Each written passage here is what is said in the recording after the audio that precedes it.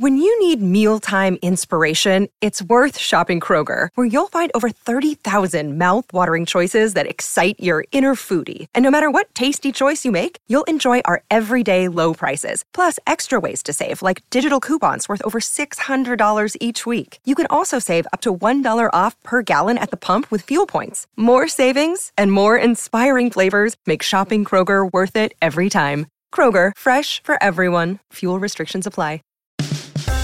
Today's edition of the 5 Reasons podcast is brought to you by Mas Miami, an event coming up on Saturday night featuring Dan Le Batard and Poppy for a night of music, art, and dominoes. It's Mas Miami Volume 2 of Revolution Live and Stash in Fort Lauderdale this Saturday. So I was actually at the first one. It was an incredible event. I was actually part of the team that was kind of helped, put it together and set it all up. It was super fun. It was down at Blackbird Ordinary, and it was a dominoes tournament and the music, and it was fun all night long. And a similar event is happening this Saturday at Revolution Live in Fort Lauderdale. It's music made by Miami's local bands Jacuzzi Boys, Magic City Hippies, Cannibal Kids, and Dama Vic will perform at Revolution Live. Live art will be performed by Diana Contreras and Sona. Plus at Stash, Poppy's Domino Tournament will be returning and happening along with a live performance by local band Damboca. Part of the proceeds will go to Bullies and Beyond Rescue and the Ron McGill Conservation Endowment. You can get tickets by logging on to LebatardBrothers.com.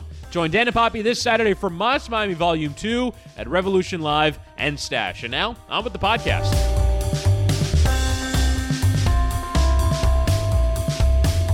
Welcome into the latest episode of the 5 Reasons podcast. I'm Ethan Skolnick here as always with Chris Whittingham. Actually, I'm not here as always because I was not here for one of them last week. Took my daughter up to Disney to go see the princesses for a few days. So I am back. Disney has taken all of my money. So we made it into the Frozen store. You know how they do that, Chris? Like they put after the ride, like they take you right into the store. Right. They want you to like buy the picture of you on the ride, but then that's the Pandora's box into everything else there. Yes. So we have our, another Elsa and Anna blanket was purchased. I managed to get out of there relatively unscathed, but she remembered as we were leaving Epcot that I had promised at the beginning of the day that the Little Mermaid figurine could be had if we made it back to the store in time. So she ran ahead of me to make sure that she got there to get the Little Mermaid figurine, which is now in her room. So, I basically lost all my money. But anyway, I'm back. Disney World is a money pit for parents. Yeah, it is. It's unless you get that ESPN discount, which we don't have. But by the way, quickly before we get to this other thing, ESPN Worldwide of Sports has really gone downhill. Has it really? Actually. Yeah, well, I remember it from like 8 to 10 years ago. Like there were things for kids to do. There was a restaurant. Like now, we went there and they told us it was still like that. We went there and it's just basically for teams around the state and the country, like high school teams, to have competitions, which is a very nice facility. But there's absolutely nothing. They charge you $19, for adults, and you walk in and there's nothing to do. So that was a little bit disappointing, but everything else was good. I've been keeping track of everything that's been going on in sports. And actually, we did start our patron feed here, Chris, about a week or two ago. It's $5 and you get a ton of additional content from all of the podcasts in our network, including ours. And I did a couple of commentaries on there, and I actually thought we could start today by expanding on those. So we're going to cover 3 different teams here in South Florida and kind of a check-in of where they stand as we end July. And we're going to start with the Heat, as we typically do, go to the Dolphins, and then close with the Marlins. And so wanted to start here, Chris. Here were my 2 takes on the patron feed. One was related to Dwayne Wade, and it was the idea that Dwayne has at least 5 reasons not to remain with the Heat for next season. And the reasons that I went through there, I started with, the idea of he accomplished pretty much everything that he could have accomplished last year. Second, that the Heat had not really done anything this offseason to make it easier for him to come back because they have not cleared out any of the players at the 2-guard spot. And they currently have 5 guys whose natural position is the shooting guard position. And then the third thing was the Lakers are a viable option if he wants to go play for LeBron and they just clear out a couple of roster spots. And he could go play with Udonis out there. And I think, Udonis still hasn't signed. We don't talk about that as much, but obviously Udonis wants to get into business, and Magic Johnson is a great person to tap into. And LeBron has shown a lot of appreciation for Udonis recently on social media. The fourth reason was that he has a viable offer in China. I mean, it's not a huge offer like it got touted as, but it's a viable financial offer. He loves being over there. And he just signed a lifetime contract with Li Ning, which obviously, if you're Li Ning, you want your guy being the number one star in the entire country. And I think that Dwayne can still play at a high enough level for that to be possible. And the fifth thing is he could just retire if he just decides that none of those options are really worth it. So before we get to my second take on the Heat, which had to do with Riley, what's your feeling about what Dwayne will do now? I'm totally confused because it's been a month now, and I don't know what that means necessarily. I think a lot of us, we break down this stuff in our group chat all day, and I think it's kind of led people to believe that he's seeking some sort of leverage elsewhere. But, I mean, if you're entering free agency with the Heat, you kind of knew what the deal was. Like, unless they're getting rid of big contracts, they weren't going to have salary cap space to sign him to anything bigger than a taxpayer mid-level. And the Heat can still offer that very same taxpayer mid-level. So I don't know what Dwayne Wade was sort of looking for by way of leverage. But, I mean, maybe he doesn't view it to be worth it to come back to play for $5 million and have his career, and maybe do sort of one retirement tour season. Maybe there are other things that appeal to him more, but I think we pretty clearly learned that his stops in other places, be it Chicago, be it Cleveland, were not great for either him or the team that were there. Like, I was listening to Nick Friedel. He was on Zach Lowe's podcast, and the way in which he was talking about Dwayne Wade's tenure with the Heat was, like, catastrophic, that almost everyone in the locker room hated him, that he wasn't at all a fit for what they wanted to do. And you just sort of wonder if there are other places in the NBA. And then you mentioned China and retirement. I actually have been thinking a lot about China, and I was talking about it with Channing Crowder on the radio last week, and he was sort of making, I think, a very sort of American exceptionalist argument that if you have anything left to give to the NBA, you don't give yourself to China because here is the best basketball. If you want to play the best basketball, you play it here. Why would you play anywhere else? And I'm kind of thinking about it in the terms in which major European soccer players come to the United States, right? So Major League Soccer is not one of the best leagues in the world, but Steven Gerrard came, and Andrea Pirlo came, and David Beckham came, and now Wayne Rooney and Zlatan Ibrahimovic are here.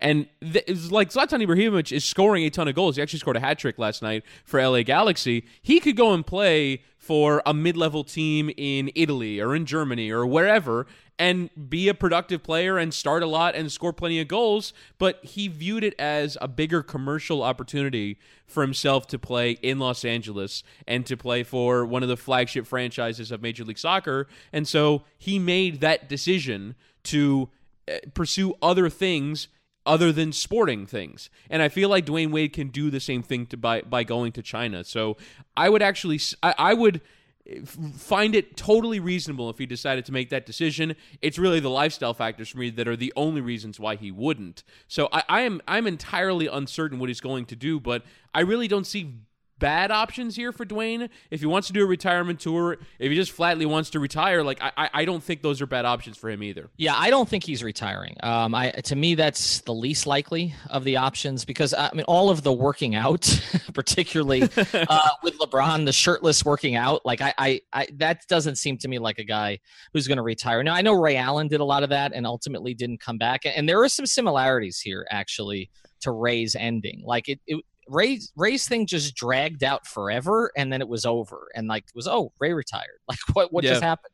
And I know that the Heat tried to get Ray back a couple of times, and Ray was not happy with the organization with Spoelstra. And then some things happened in Cleveland that when they ended up getting J.R. Smith at the deadline, it kind of closed the door on Ray for the rest of that season, or else I think he would have ended up playing with the Cavaliers. But yeah, I mean, as far as Dwayne goes, to me, the China one is compelling, and I think it's compelling for a lot of reasons. Like to Channing's argument, why I don't agree with it is because Dwayne at this stage, can still be a good NBA player. We saw that last year. And I think what you were talking about earlier with Nick Friedel, you're referring to his tenure with the Bulls, not with the Heat, which, again, with the Bulls. Did I say the Heat? My bad. Yeah, I didn't want to correct your time. But yeah, but yeah, it didn't go great with the Bulls, and it didn't go great with the Cavaliers, and it might not go great with the Lakers. Although I do think that the one thing that team is missing more than anything else, if the guys will buy into it, is at least the professionalism example that Dwayne and Udonis will set. I think if they wanted to go out there together, I think that would be a message in the same way that bringing Mike Miller and James Jones to Cleveland was, which is what LeBron tried to do there. So I see some similarities. But to me, the China thing is the only one with real upside. Okay, like with the Lakers, like even if Dwayne and Udonis go out there, like with what Udonis has to offer left as a basketball player, best case scenario for the Lakers is maybe they get to the second round, and I think that's unlikely in the Western Conference. Staying in Miami, again, the roster is a mess, and we can talk about what they may be able to do by the trade deadline, and you can clear out Tyler potentially, you can clear out Dion potentially. But in the meantime, you can't build the value of either of those two guys if you're going to be playing Dwayne. So I just and again, you're stalling Josh Richardson, because what we talked about with Dwayne last year was Dwayne had this very positive effect on Justice Winslow, did not have a positive effect from a playing standpoint on Josh Richardson. That Josh basically went into an offensive shell after Dwayne came back. And to me, that's the last thing that you want to happen, because Josh is the one guy who you really want to see additional development from, in addition to Justice and Bam. So I think when you look at China, look, when Marbury went to China, he had a checkered past, okay? He was not in his prime either, maybe a little closer to it than Dwayne is. Was not as good a player as Dwayne, although pretty damn good when he was playing at a high level in Minnesota. And look at what Marbury's become in that country. Now, you said Dwayne goes over there, who already has a profile internationally, has a huge profile in China. I've told this story on the Patreon feed, but the first time he went there, they were on a plane, and Lisa Joseph, who works with him, sent out a tweet about how Dwayne would have a meetup once he landed in Beijing, and he thought nobody was going to show up. And the thing was like, it was like a long wait to see him. And now that he comes back again, if he's going to come back and embrace the country as a player for that country, I mean, you can make an argument that after Yao Ming, Dwayne Wade could be the second biggest figure in Chinese basketball history. And so I do think that is compelling. Now, the problem, as you mentioned, is the personal problem, which is that he has two sons, and one of those sons is rising up the ladder from a basketball perspective himself. And you're not going to move him to China, I wouldn't think.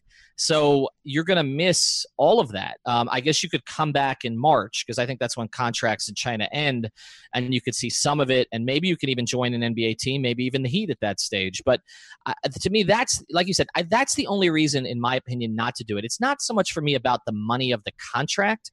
It's the profile increase for him at a stage where there's really nothing he can do in the United States to increase his profile anymore. He's done all of it. And he had two moments with the Heat last year, one against the Sixers in the regular season and one in the postseason. I don't know what's left for him in the NBA, and I just don't think the Heat did a very good job. I'm not going to get into the contract issue. We can talk about what money he's worth. 5.3 seems somewhat appropriate. To me, it's the clearing out the roster that they didn't do. There's just no place for him on this team, and it's not his fault.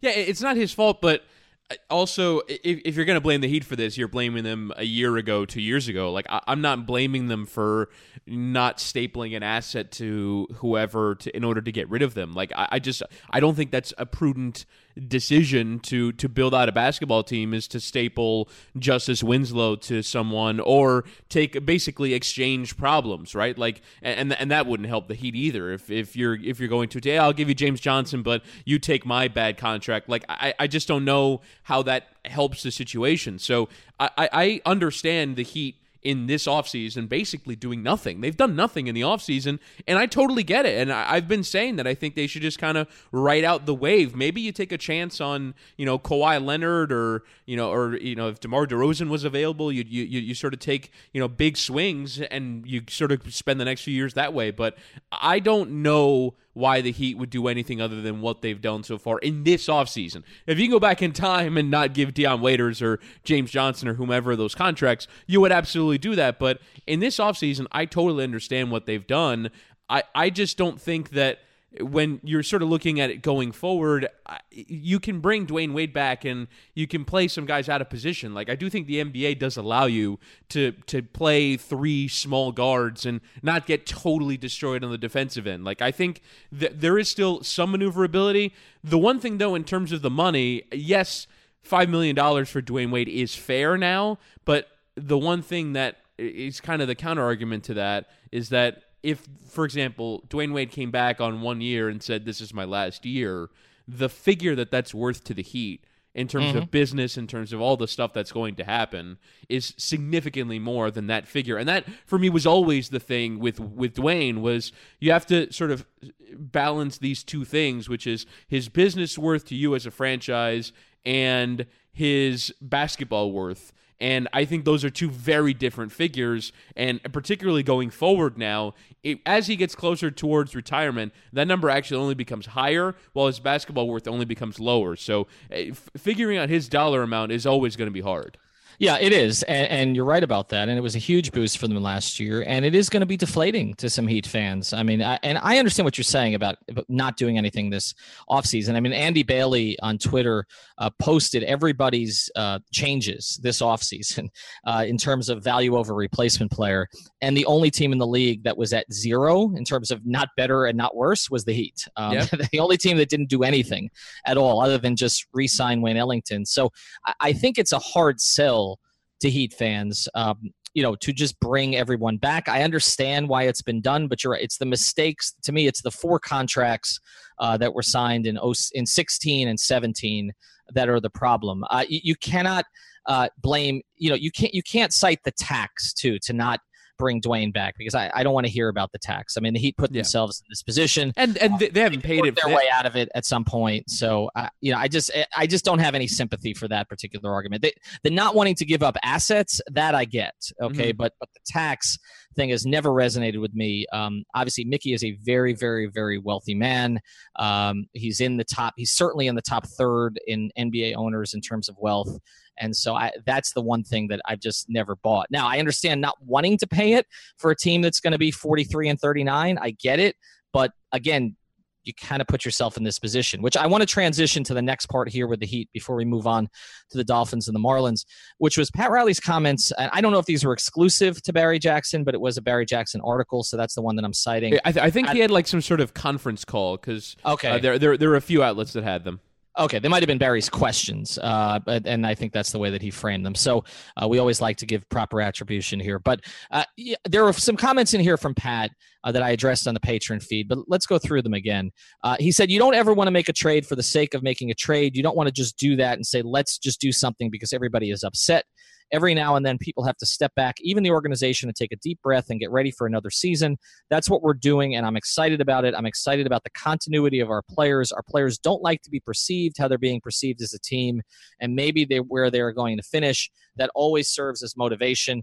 He said, I don't feel that level of anger from Heat fans. There are fans that write in that say they want more. We try to address it, let them know if you have a little patience. You have to have a little patience at times. Right now, we're in that period of hoping our fans will just have a little patience and let this thing grow. And then he did later kind of make a distinction between, and this comes up on Twitter all the time, Chris, he made a distinction between sort of big 3 Heat fans and Heat fans.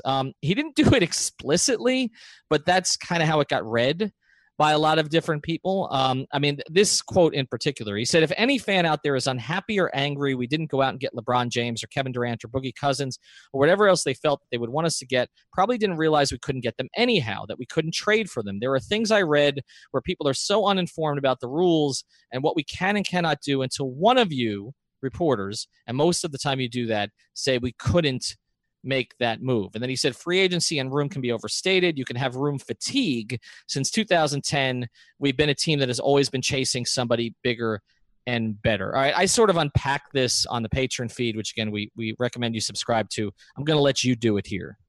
Yeah, room fatigue. I didn't understand that one, which was basically we keep playing for salary cap flexibility and we keep striking out. So we'd rather give away that salary cap space so that we don't sort of constantly exhaust ourselves with the dream of getting something better. I don't necessarily understand that concept. I do understand where he's coming from in terms of the pipe dream trades where we do this and we do that and we don't take anyone else's problem back and people will value our stuff. I think the one thing that's sort of happened in this offseason is that, and I heard Le Batard say this on the radio this morning, and it sounded like it was sourced, that the Heat have basically, in their trade discussions, only been offered, punishments in return. Like, we'll take your stuff, but you got to take our stuff.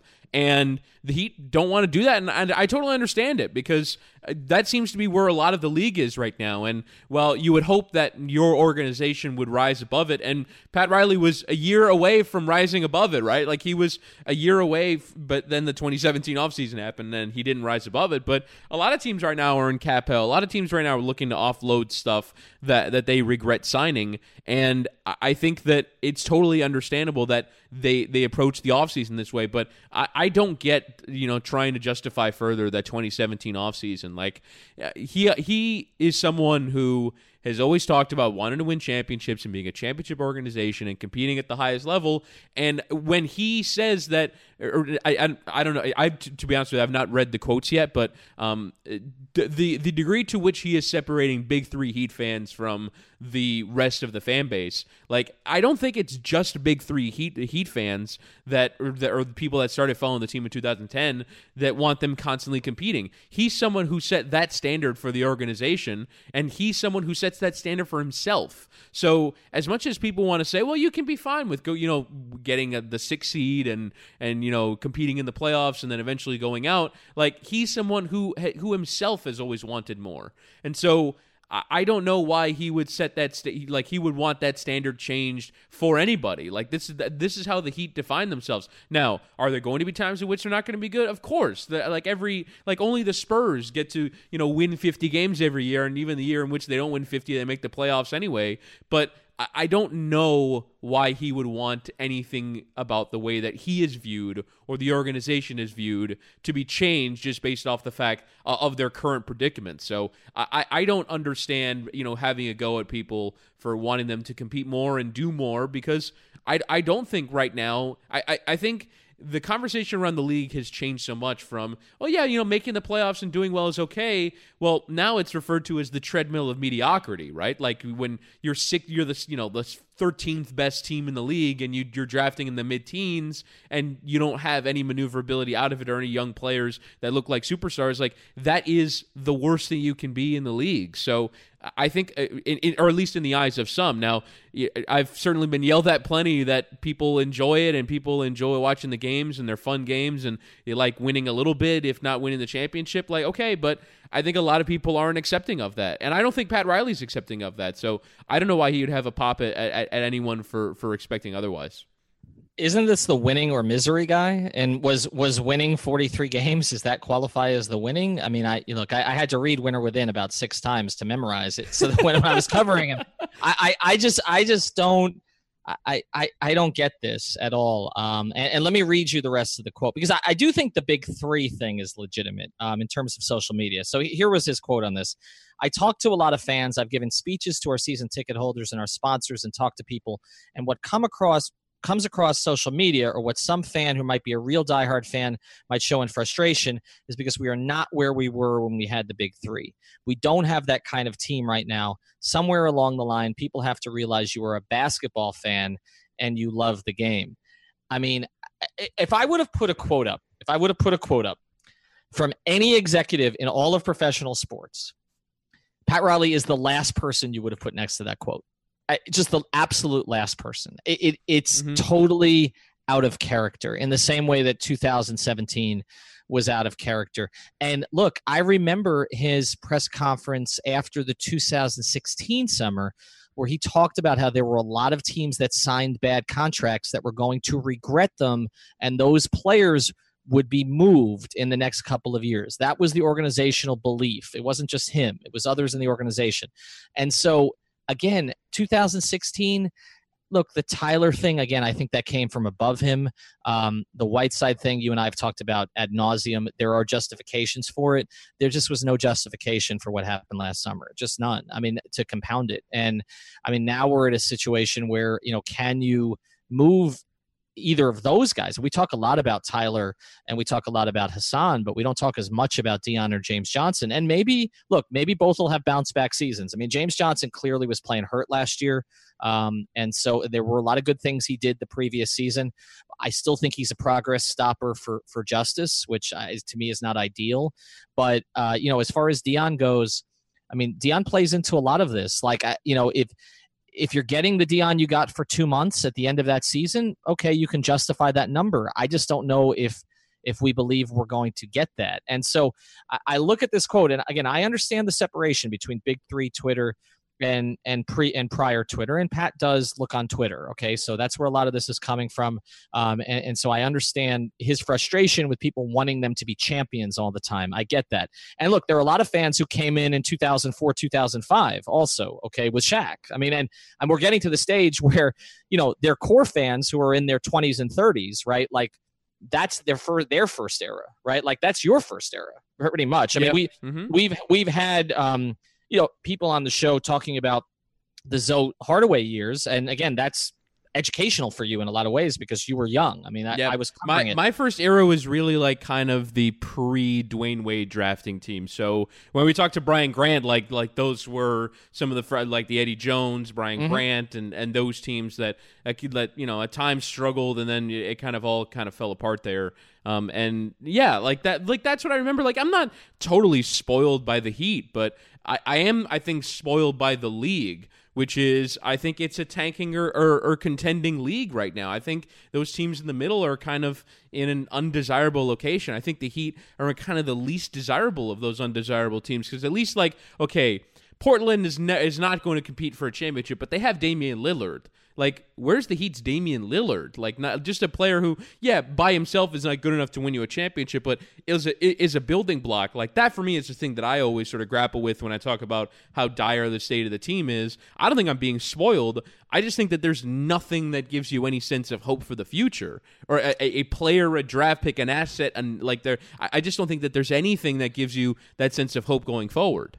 Because if you look at other teams that are sort of in the slight upper middle class of the NBA right now, which is where I think the Heat are. And I think honestly, Chris, I think the only reason they're there instead of middle to slightly lower middle is because of their coach, honestly. Sure. I don't think that the roster is necessarily upper middle class, but I think their coach makes it upper middle class. But look, just if you look at the Eastern Conference that surrounds them right now, You know how to book flights and hotels. All you're missing is a tool to plan the travel experiences you'll have once you arrive. That's why you need Viator. Book guided tours, activities, excursions, and more in one place to make your trip truly unforgettable. Viator has over 300,000 travel experiences to choose from. Everything from simple tours to extreme adventures and all the niche, interesting stuff in between. So you can plan something that everyone you're traveling with will enjoy. Real traveler reviews give the inside scoop from people who've already been on the experiences you're considering. So you can plan with confidence. Free cancellation helps you plan for the unexpected. And 24/7 customer support means you can travel worry-free.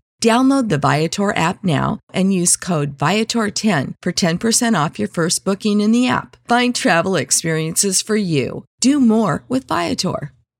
Among the teams that were in kind of the bottom half of the playoffs, right? So if you're Indiana, you look at the season that Victor Oladipo just had, and you go, okay, Victor Oladipo, that's a dude that we can build around. Milwaukee has Giannis. Washington have Wall and Beal. In the West, again, bottom half of the conference. New Orleans has Davis. New Orleans has Davis. Utah has Donovan Mitchell. OKC has Paul George and Westbrook. San Antonio just traded for DeMar DeRozan. They have Aldridge. Minnesota, it hasn't worked, but, Wiggins, Towns, and Jimmy Butler, at least you can talk yourself into, well, if we trade them or if we get this back in return or we make the right changes. Denver with Jokic, like, the Heat don't even have Jokic, and Alf made fun. Alf of Heat being made fun of me for Jokic, but, like, Jokic's a damn good player, and like who's 24, Chris. Right, who's 24. Goran is what, 31, right? Yeah. So I mean that's the so problem. unless we're not saying that Goran's not a good player. He's a very good player, but I mean he's not a build-around player at this stage of his career.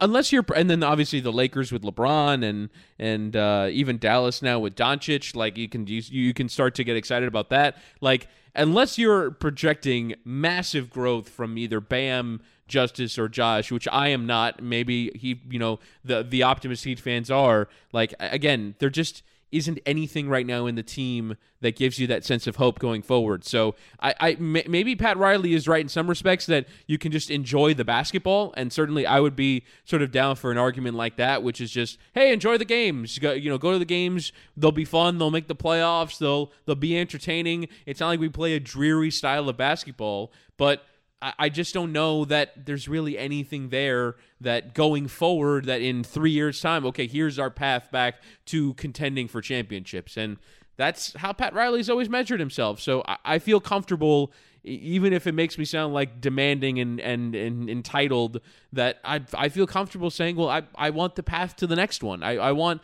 some kind of layout or plan that you can see that's obvious. That's not, well, in 2 years we'll have cap space, like something more than that. That would lead me to believe that that's down the road for the Heat. This is the 5 Reasons Sports Network. Sports by Miami for Miami on demand. We now have 10 podcasts in the network posting roughly 15 times per week. All can be found on Apple Podcasts, Google Play, and several cross-platform apps. We are on Twitter, Instagram, Facebook, and YouTube. Here's some of what you missed last week on the Fish Tank when they interviewed Mike Pouncey. Every single day when I came to work, I was the best football player I could be, and I felt like I made guys better around me, and I love the organization. I mean, we didn't win as much as we should have, but I love being a Miami Dolphin. I love the fact of saying, hey, listen, I'm a Dolphin. If you want to get involved as a sponsor or a contributor, reach out to us at number 5 Reasons Sports on Twitter. And don't forget to punch 5 Reasons in your search bar and then hit subscribe. All right, let's move part 2 here to the Dolphins. And in particular, I want to focus, Chris, on the wide receivers. A guy who's gone and some of the guys who are here. Jarvis Landry cannot stop talking about the Dolphins, Chris. It just doesn't stop. I don't, and this is how bad it is, okay? Britt McHenry, who you know I'm not a fan of, tweeted some ridiculous stuff. I mean, her sports opinions somewhere beneath her political opinions. She tweeted some ridiculous stuff about Ryan Tannehill, about how Serena Williams would make a better quarterback, okay, and other stuff to that effect. And so after she made these ridiculous comments about Ryan Tannehill, Josh Houts, who's kind of a friend of the network, posted, or maybe it was him or maybe it was someone else, posted a poll about who you despised more, Britt McHenry, as a Dolphin fan, Britt McHenry or Jarvis Landry, and Jarvis was winning that poll the last that I checked. This was a guy who was one of the most popular, if not the most popular Dolphin over the past 2 to 3 years. He was actually right in saying he was the face of the team, but I don't know if he's right about the fact that the team didn't want him to be the face of the team, but he was definitely the face of the team the last 2 years. Yes, I mean he was the try-hard face of the Dolphins, right? Like this was the guy who you knew was giving you max effort. Now sometimes it went over the line, but he gave you max effort all the time. And and this is really the issue here, Chris. He was featured more than any other player in Dolphin history. Okay, I mean like featured to the extent that Ricky Williams was in 2002 and 2003. I mean if you just look at plays that he used, if you did usage rate in the NFL like you do in basketball, he had a Westbrook-like usage rate over the past couple of seasons, just like Ricky did in 2002, 2003. But since he's left, he's basically compared the Cleveland quarterback situation favorably compared to Tannehill and the Dolphins, which, again, we can make an argument about it, but I don't know why it was necessary to do. And then he's also come out and complained about his usage or the way he was used with the Dolphins and kind of called out Adam Gase pretty specifically on that. Does he have a point about any of this? I see. For me, the thing, and we were arguing about this, is that I do think that there is a semantical argument that's, I think, at the heart of this. So he used the word underutilized, right? And I don't think there's a universe in which Jarvis Landry can argue he was underutilized with 160 targets. He averaged 10 targets a game. It was in the top 5 of the league, and it's an astronomical figure, right? He was the center point of the offense. But I do think he can say he was improperly utilized in that he feels like he can do more as a receiver. And I mean, we can check his average depth of target or go back and look at the film on all 160 of those targets and check and see where in the field they were thrown. I can pretty well assure that a lot of them are within 6 yards of the line of scrimmage. And maybe that's where he feels like, okay, you're going to criticize me for averaging 8.8 yards per catch. Well, if you had given me more opportunities to run down the field and maybe catch 15-yard passes, like that number wouldn't look so bad. I was cast in this role in this offense that's not my only skill set, right? Like I wanted to do more. I wanted to do more like different stuff, but because he's come out and criticized Tannehill for not organizing team activities when a lot of people have said that Tannehill did do that, when he's criticized, like he's done a lot of criticizing in the aftermath of leaving the Dolphins, and it hasn't always come off as true, frankly. Like it hasn't come off as valid criticisms, and the Dolphins have or at least Adam Gase. I don't know the extent to which this has been denied, but a lot of it has been denied. I do think that Jarvis Landry is clearly bitter about something that happened during his time in Miami. I think he wanted to be valued as a franchise player, and he wasn't, right? Just strictly based off the contract. Landry told SI, I believe, that he was offered 5 years, 55 with about half of it guaranteed. He ended up getting 5 years, 80 with about half of it guaranteed. So he was given a much bigger contract from Cleveland. I think he wanted that contract from Miami in a different role as well. It was just never going to happen. So I understand that there is some bitterness. I understand in sort of a world in which he could have said it differently that he would have been right, but the way in which it came out just sounds like a bitter, ex-player who, is angry about the way that the situation played out and maybe doesn't want to be in Cleveland and maybe looks around and goes, well, how the hell am I here?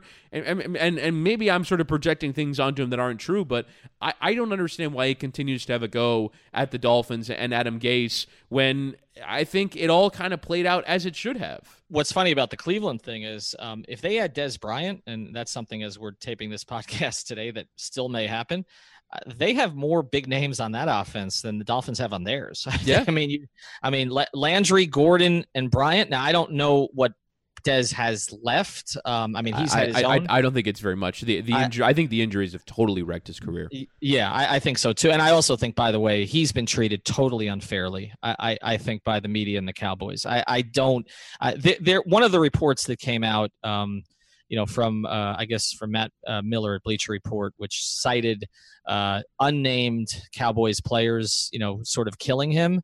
I hate those reports. I mean, it's fine to educate your opinion on something, but to go out with a report like that really, really bugged me.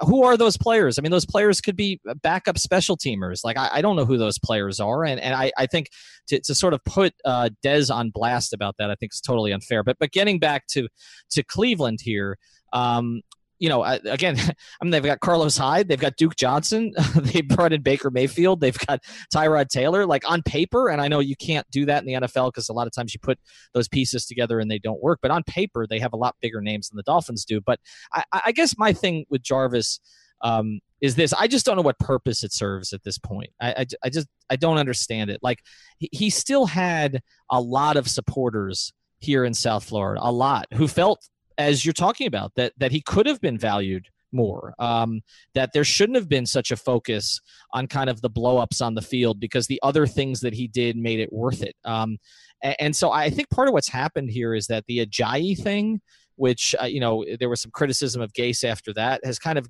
allowed voice to be given to some of these criticisms of Gase. And so, and look, players can criticize whoever they want, and there are probably players, I'm sure there are players who are still with the Dolphins who feel that way about Adam Gase. I mean, I can tell you from covering the Dolphins for years, there's 53 guys plus practice squad guys plus other guys coming in and out. There are always guys who are pissed at the coach, always, okay? And they're always sidling up to reporters to tell them that they should be utilized a different way. I mean, it used to happen with me all the time, okay? And certain guys constantly, and then they'd get their opportunity, they wouldn't do anything with it. But I do think that there's this sort of empowerment now about criticizing the Dolphins and criticizing Adam Gase. And I think in part, the Dolphins have brought some of that on themselves because, as we've talked about on previous podcasts, they have a habit of kind of using the media to criticize guys on the way. Right. It's actually they did it with Landry, actually. Right. And that kind of smear campaign. I don't want to call it a smear campaign, but like a. Well, it is, Chris. Yeah, I mean, it is. yeah. I mean, I agree, but to me, it's one of the things that I don't like about the Dolphins. I don't like when things start getting leaked and, these are the problems that we've been dealing with this player to kind of hasten the departure. But I do think with Landry, like, I think some of that stuff has been justified. Like, I understand now why the Dolphins would. Now, I think a lot of it's to try and get the fan base on side with their decisions. And I think if you sort of polled people, how do you feel about Jarvis Landry being traded to the Cleveland Browns when it happened? I think there would have been a lot of Dolphins negativity. Whereas if you polled that now, I think a lot of the Dolphins fan base that's seen what's happened with Landry since he's left, I think that move would probably now overwhelmingly be positively received. So I do think that shift has happened without question on Jarvis, and part of it is his own responsibility, and part of it is, I think, the Dolphins, having information out there that I think has sort of swayed public opinion. But I no doubt think that he is no longer as popular here, and it's not just the way. Like, I actually think that there have been times where, because of the way that people feel about the Dolphins, after people have left, you almost kind of end up rooting for them a little bit because it's you finally got away from the Dolphins, and the Dolphins have been this terrible organization and have kind of ruined your career. But I definitely don't think that's the case here with Jarvis Landry. No, but they did it with Ajayi, and they did it with Sue to a certain degree, and they did it with Landry, and they they use certain reporters to do it, and it's obvious. And look, the Heat, the Heat have refrained from doing it in a lot of situations. Now, when certain guys, we've talked about this too, when certain guys in the media are criticizing, say, Hassan, we kind of know where that's coming from. Sure. Okay. I mean, it's from inside the house. Okay. Because there are certain reporters who are not going to criticize the Heat unless it's coming from the Heat. And so it's just something. But if you're in this business, But think about how much they wanted to have a pop at LeBron. I mean, they would have loved to have. And all kinds of stuff. And look, some of them did quietly. Some of them did, to me, some of them did to others in the media. I mean, there are stories that still haven't gotten out that just basically a lot of us just decided were not worth telling. But they did, but they were mostly restrained. And I think, again, when I did a long sit down with Pat, I guess it was a year after it happened, and Pat on the record was very sort of critical of LeBron and breaking up the generational team and all of that. It did strike me as a departure because they had avoided doing that publicly in any way, and Spoelstra in particular bent over backwards not to do that. So it is a different approach, and I do think some of that has boomeranged on the Dolphins a little bit, and where Landry has wanted to sort of say his piece because he felt that media members were being used against him. But again, I don't think that there's really any point for him to continue to do it. Now, look, one other thing before we get to the Marlins, is one of the other reasons I think that people are sort of getting over the Landry thing here is because this happens in every training camp where everybody gets excited about the current receivers. Like this is a rite of summer. I go back to the days of Brian Manning, who was, I believe, a sixth round pick, maybe in the mid to late 90s. And I remember going to Mexico City during, I think it was Zach's either rookie year or second year, and people were more excited about Brian Manning than about Zach Thomas because he was the receiver who was tearing up. And Zach Thomas, who, by the way, is going to be on our network this week on Fish Tank. He did an hour sit down with OJ and Seth. But we're not doing one with Brian Manning. Nice guy, but didn't, and very smart, went to Stanford, but didn't pan out into anything. And I feel like we did this all the time. We did it with Robert Baker. We did it with James Pruitt. One reporter in particular who we just recently had on our podcast, did an excellent job for us, did it with Legadou Nane. We do this with these receivers every year. There was a Chris Williams, I believe, a few years ago. Every year there's this fifth or sixth receiver, and I feel like there are two guys this year. There's Jakeem Grant, okay, who I understand some of the hype there because we saw a little bit of it. Right, he actually did it in regular season games. He did in a regular season game, and I felt he should have been more utilized earlier. And the other was Isaiah Ford, who was drafted last year in the 7th round, and now he is the hot thing in training camp. And the only thing I'll say here before we move to the Marlins is just be careful here, okay? just be careful, because we do. Roberto Wallace is another name. There was a guy named London. I can't remember his first name. He was also a model. That sounds familiar. Yeah. Yeah. There is always one that we get excited about, and then they're either cut on the last day of camp and everybody makes a big deal, they don't get picked up anywhere else, or they end up on the practice squad and maybe they get into a game.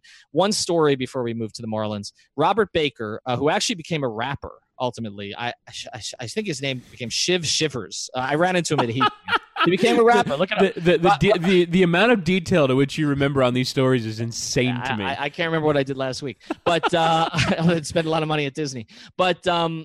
But so Robert Baker finally got in a game, and he caught a pass. And I remember I was standing with him and Aronde Gadsden at their lockers, and Robert looked at Aronde and said, Aronde had something like 300 catches in the NFL at that point. He was a starting receiver who had made it from nothing, right? He was an Arena League guy.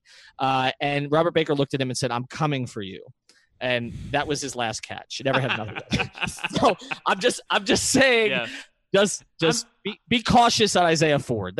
He may end up being really good. I don't know, but he may be Sam Simmons. I mean, I've been through this too many times. All right, let's move here. I just want to know. I just want to know very quickly that Danny Amendola's relationship is far more significant to me. It seems like he and Tannehill are getting into a good relationship, and people are impressed with the amount of things that he can do. I think people sort of view him as a Patriot slot guy. And I think he appears to have done more than that. And also, I think I might have done a little bit of what you were doing, because as you were talking, I flipped through my Instagram feed, and the first thing at the top of it was Mike Gesicki catching a fade route on the Dolphins, and he looks so impressive, man. That dude's huge. That dude's huge. But that one I understand. Like, that one I get. Like, that's a second round pick who did ungodly things in college. Like, and we know what his strength is, okay? Like, we know what his weakness is, and that's, being addressed in camp too, and that won't really come into play until we get into the games. But we know what his strength is, and like, I think he's a Rookie of the Year candidate, honestly. So that one's legit. And maybe Isaiah Ford is legit, and maybe Jakeem Grant takes the next step, but they could also be Julius Pruitt, okay? Right. I've been through this. I mean, if we're talking about all these different names, like, we don't know how many of them are going to make the team, and we don't know how many of them are going to get a reasonable amount of reps that they could impress. Like, Jakeem Grant's issue for 2 years has been that he can't get on the field. Like, there's too much of a logjam at receiver. Now, maybe some of that gets solved with Landry leaving, but I mean, if you still have Devontae Parker, Kenny Stills, and Amendola, and Albert Wilson, like, that's a lot. Like, unless you're playing regular 4 receiver sets, which doesn't really happen very often in the NFL, like, it's going to be hard for all these guys to get reps. All right, let's go to the Marlins here real quick, because there is some potential news with them. The trade deadline is coming up here in the next 24 hours. And look, the one guy on the Marlins, and we can talk about some of the relievers that are out there that the Marlins may continue to move, just to sort of add pieces, because, the one thing you don't really need when you're not a contending team at this stage are sort of, high-end 7th inning relievers. Like that's something that you can find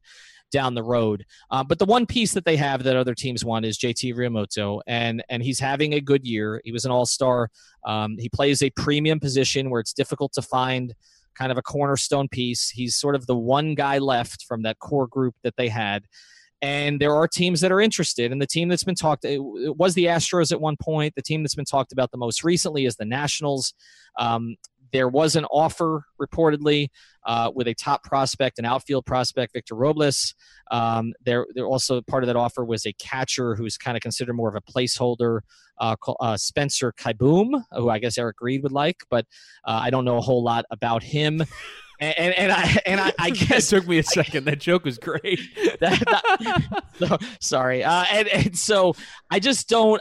So I'm looking at this now, and I guess the question is really this. Can you get more potentially by tomorrow? I guess it's possible.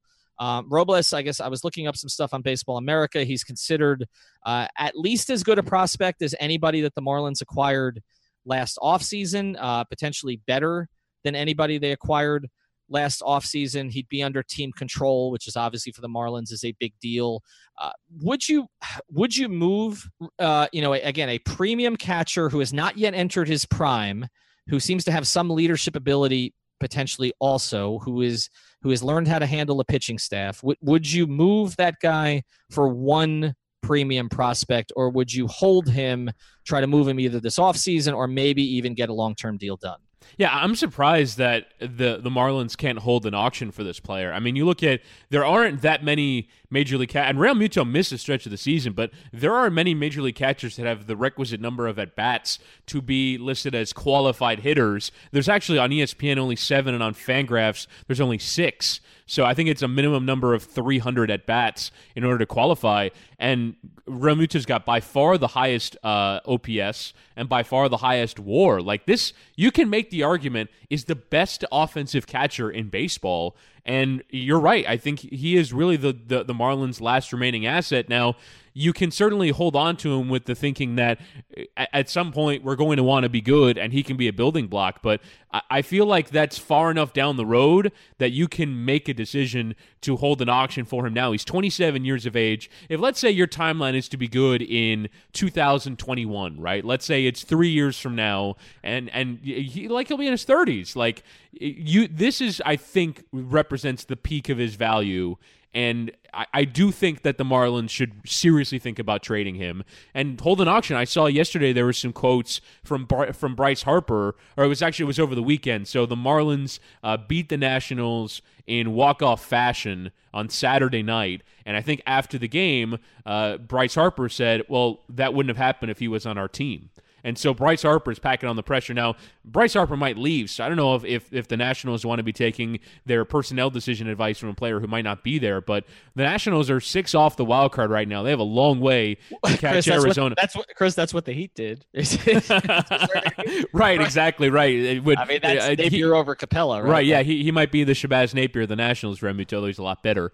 But yeah, like I think that for teams that want to compete, that want to contend, Real Muto would be an incredible addition. Like, you don't have very many catchers that are near 900 in OPS and have a batting average over 300. Like, this is a really good player at his position, and I think could be a premium addition for, like, might be one of the best players available at the deadline. So I think the Marlins should be able to get a lot, whether it's one elite prospect or 3 really good ones. Like, I think the Marlins should be able to make a killing here on this trade. And I think if we're talking about a really, long timeline for the Marlins to really get good, like, I don't know if JT Realmuto, age 30, is going to be at this offensive level in 3 years' time, is going to be able to catch, 110, 120 games at that age. Like, sell high. Like, that's the whole point of all this, is sell high. And I thought they've really only done so far on Yelich, and I think they can make a killing here, and I think they should. Yelich is leading the National League in hitting right now, right? That's he's up there. Yeah. Well, anyway, 320 start with Nick Markakis of the Braves. Yeah. This is, by the way, the first time I've been on the National League player batting stats page all year long. I just noticed that the other day. I mean, I know. Obviously, look, Stanton's hasn't had that hot streak that he had last year, so a little different story. But I guess a couple questions on this. I guess, would JT's market be greater now? Or, as you said, the Nationals are 6 games out. I think it might be a little bit different, and I know they have to sort of prove it to Harper, and that's playing into this, that if they want him to stay, although I don't think he's staying, but if they want him to stay, that they have to try to make a run. But I wonder if the Nationals were 2 games out, if this would look a little bit different. They might be a little bit more willing to part with a second big-time prospect. And I also wonder if you just hold JT until the offseason, what the market would be for him. The other thing about it too is, we talk about him being 27 years old, and you don't think of catchers as aging gracefully at times, but a lot of them have, and sometimes they don't catch as many games. But he's a good enough athlete that he could move to another position. Like, he doesn't have to be a catcher full time when he's 31, and that's the only other thing to consider here. I mean, you look at his workload over the past 4 years. I mean, he really didn't break in till he was 24, right? I mean, if you look at how many games he's actually caught over the past few years, he caught 9 in 2014. He caught 118 in 2015, 129 in 2016, 126 last season, and then 71 this season. So, I mean, he's caught 453 games. I mean, that's not – I mean, if I was to look at Yadier Molina right now, it's quite a bit higher. So I don't – I don't think that he's going to age so poorly that you couldn't make an argument to keep him around and sort of make him your build-around piece. I mean, he has all the other attributes. And so I don't know if you have to sort of – I agree with you. If you can get an auction situation here where you had 2 or 3 teams bidding, then it makes sense. But I think if you don't have something you really like, I wouldn't be averse to the Marlins holding him into the offseason and looking at 2 other options, which is trading him then or signing him to a long-term deal. I mean, just for perspective here, Molina has caught 1,788 games, including 73 this season at age 35. So, if JT took that kind of career path, and I think it's certainly possible because if you look at Molina at 27 years old, he probably wasn't as good as JT is now. So I think you can make an absolute argument for looking at keeping him long term. So we'll see what happens on that. Obviously, check us out, on iTunes, on Google Play, on anywhere that you get your podcasts. But also check out the other podcasts in our network and check out the Patreon feed. We will be running more contests on there this week. We're also going to run another contest for a Texas Roadhouse certificate here on our pod that we are doing with Dave Hyde. Join us for that one and for the others this week. Have a good day.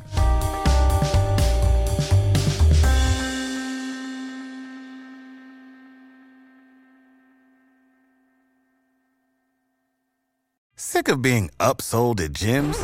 My guy, you're currently a base member? For $90 more, I can upgrade you to our Shred membership. For $130 more, you'll be a Swole member. And for just $300 more, you'll reach Sweat Platinum. At Planet Fitness, you'll get energy without the upsell. Never pushy, always free fitness training and equipment for every workout. It's fitness that fits your budget. Join Planet Fitness for just $1 down and $10 a month. Cancel anytime. Deal ends Friday, May 10th. See Home Club for details.